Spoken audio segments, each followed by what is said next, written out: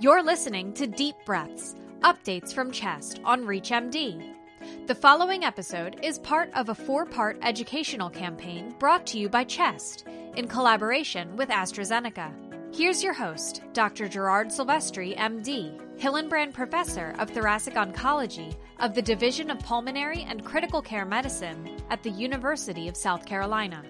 Welcome to Deep Breaths, updates from CHEST on ReachMD. I'm Dr. Gerard Sylvestri, the Hillenbrand Professor of Thoracic Oncology at the Medical University of South Carolina in Charleston. And joining me today to talk about lung cancer is Dr. Lonny Yarmus. He's an Associate Professor of Medicine and the Clinical Director of the Division of Pulmonary and Critical Care Medicine at Johns Hopkins University. He's also a world expert in interventional pulmonology. Dr. Yarmus, welcome to the program. Thanks so much, Dr. Sylvestri, and thanks to CHEST for organizing this and having me. It's a pleasure to be here. Well, let's get right into it, Lonny. Tell me why it's not good enough any longer just to make a diagnosis in early stage lung cancer. I mean, in the past, all we've done as interventional pulmonologists is take a bit from a bronchoscopy of a peripheral lesion and then send them off to the surgeon. What else do we need to be doing in addition to that?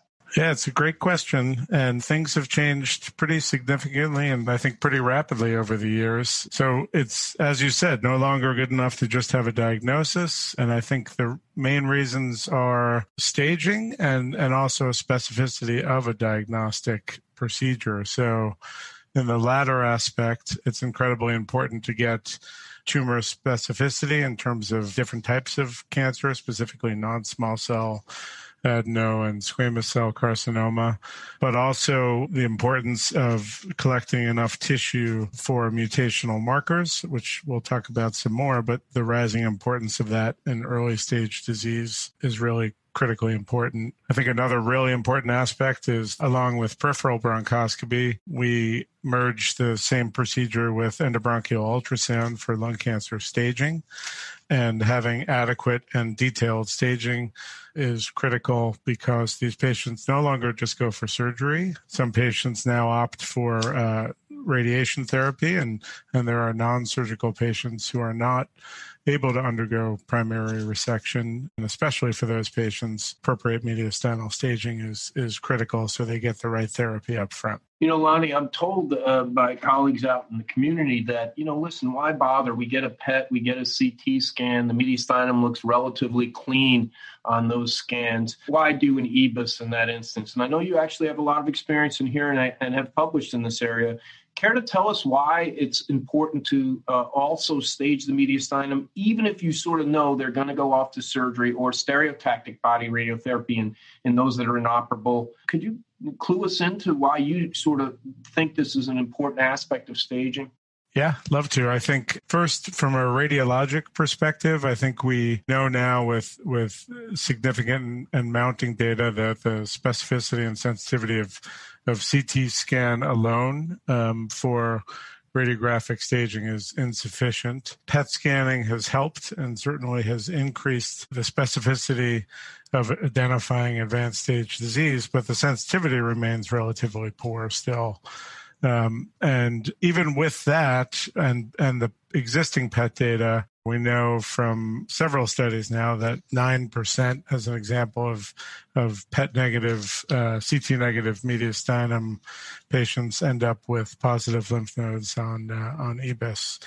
As we look more prospectively with tissue acquisition, as we do more and more EBUS for early stage patients, we're seeing an increasing trend of higher levels than that, up to 15 to 20%, where we're identifying patients who on imaging look like they are clinical N0, but in fact have N1, N2, and even N3 disease. So the incremental risk of adding an EBUS to these procedures is incredibly small, and as is the cost. But the incremental clinical benefit, we believe, and with mounting data, it's really beginning to show that there's a significant benefit to doing it in all these patients. Yeah, and I would completely agree. And I think one of the keys there that you alluded to is this idea about getting the stage correct, right? Because the treatment is so different by stage between stage 1A and 3A, for example. You go everywhere from surgery with nothing else all the way through to chemotherapy and radiation, plus or minus immunotherapy for the advanced stage patients who should never see an operating room because they're because an operation won't add to their life expectancy. So I completely agree with you there. Tell us, in addition, what role the pulmonologists have here? There's some domains where you would see the surgeon, but where do you feel like we fit in as a profession at the beginning end of seeing a patient with a new radiographic finding suspicious for cancer? Yeah, so I obviously, as a pulmonologist, I'm a little biased, but I think we're the gatekeepers here. I think, the general referral patterns for solitary pulmonary nodules, both incidental and clinically indicated screening finds, I think are mostly flowing through the pulmonary space.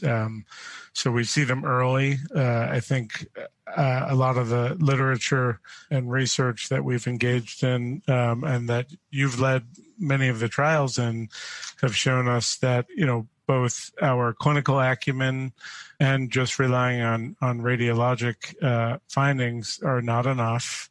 And we need, combined data with a robust use of clinical calculators. And now the growing evidence and utility of circulating biologics and mutational markers to help identify early stage disease, and then move that towards, tissue acquisition. So the minimally invasive diagnostics we've talked about, both with EBIS and peripheral bronchoscopy, and the growing trends in technologic innovation there has really come a long way. And right now, I think we're really the ones who can do both, right? So in a minimally invasive fashion, stage and diagnose a primary lesion in a single procedure. We know that interventional radiologists are great at doing what they do for transthoracic approaches with a high yield, but a higher complication rate with a relative inability to stage. And on the flip side, from a surgical perspective, we want to avoid a lot of benign resection cases, and EBIS can really help do that, as well as peripheral bronchoscopy. That's great. And I'm beginning to feel this tension that we see in medicine between what we call minimally invasive and small biopsies. Between that and getting enough tissue to do some of those elegant molecular tests, can you tell me how that tension is overcome in your clinic and in your bronchoscopy suite, and why potentially do you think it's important to have enough, and what is enough tissue to do that extra testing? Yeah, the enough piece is, I think, still a work in progress. But what we do know is the general definition of adequate or sufficient tissue is a firm diagnosis, but also enough additional diagnostic tissue for mutational analysis. And this is really the growing area of need. So a surgical specimen is a larger specimen and can accomplish all those. But I think what we've all worked really hard over the past few years to show is that with small biopsy specimens, transbronchial needle aspiration with EBIS, for example, we can achieve well over a 90% rate of sufficiency for mutations that are critical in understanding the treatment paradigm of these patients. That's great. And for those just tuning in, you're listening to Deep Breaths, updates from chest on ReachMD. I'm Dr. Gerard Sylvestri, and I'm speaking with Dr. Lonny Yarmus about lung cancer. Lonny, one of the other aspects of this, I think, is communication, and communication between the pulmonologist, the oncologist, and particularly the pathologist. Can you comment a little bit on how tissue needs to be handled correctly and how you work out that handoff, if you will, between those three services?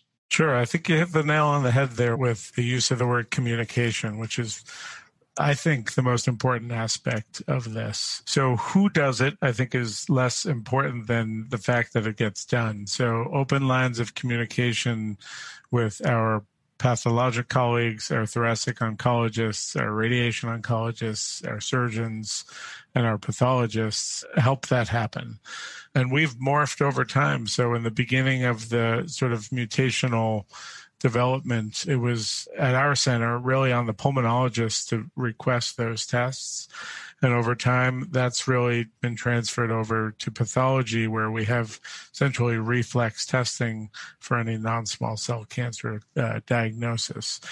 So the important things from our perspective is, one, setting up an appropriate pathway that works for your particular institution, but then also figuring out intra-procedural metrics to determine that your QNS or insufficient rates for these ancillary tests are low and how best to do that. We're a big advocate of rapid on-site cytotechnologists or cytopathologists in the room, but that we realize is not available to all institutions. And we're working, amongst other things, on a project with CHEST to look at guidelines to help optimize the acquisition of these specimens for EBIS throughout the community. Yeah, I couldn't agree with you more. I think communication is the key. I want to end up lastly by asking you, as you look ahead to the future, I want to open the floor for you to have the final word on how you see the lung cancer management and the pulmonologist's role in that management evolving over time.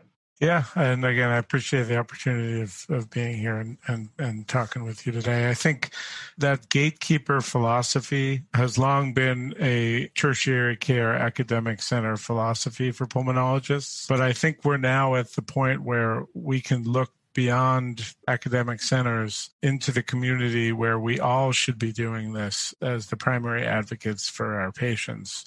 So we're the ones to see them first typically, and we have that control as a field to really treat, diagnose and set these patients up for the correct treatment up front. So as we gain knowledge and move together as a field, I think we can really help make big strides to impact survival in these patients. Lonny, I completely agree. And I would say there's so many places for a pulmonologist to fit into the world of lung cancer, which include everything from screening, nodule evaluation and management, diagnosis, staging, appropriate referral for treatment, and then caring for patients who might have complications of their treatment, including things like radiation pneumonitis and immune therapy pneumonitis, thromboembolic disease, progression of disease, rebiopsy where needed. And of course, we're pretty darn good at palliative care. So there is a role for us, a central role for us in caring for patients with lung cancer. I really want to thank my guest, Lonny Yarmus, for joining me today to talk about lung cancer. Dr. Yarmus, it was great having you on the program. Thanks, Dr. Sylvestri, and appreciate the invite and appreciate the time from CHEST. It was great talking to you. This was Deep Breaths, Updates from CHEST. The preceding episode is part of a 4-part educational campaign brought to you by CHEST in collaboration with AstraZeneca. To access other episodes in this series, visit reachmd.com/chest, where you can be part of the knowledge.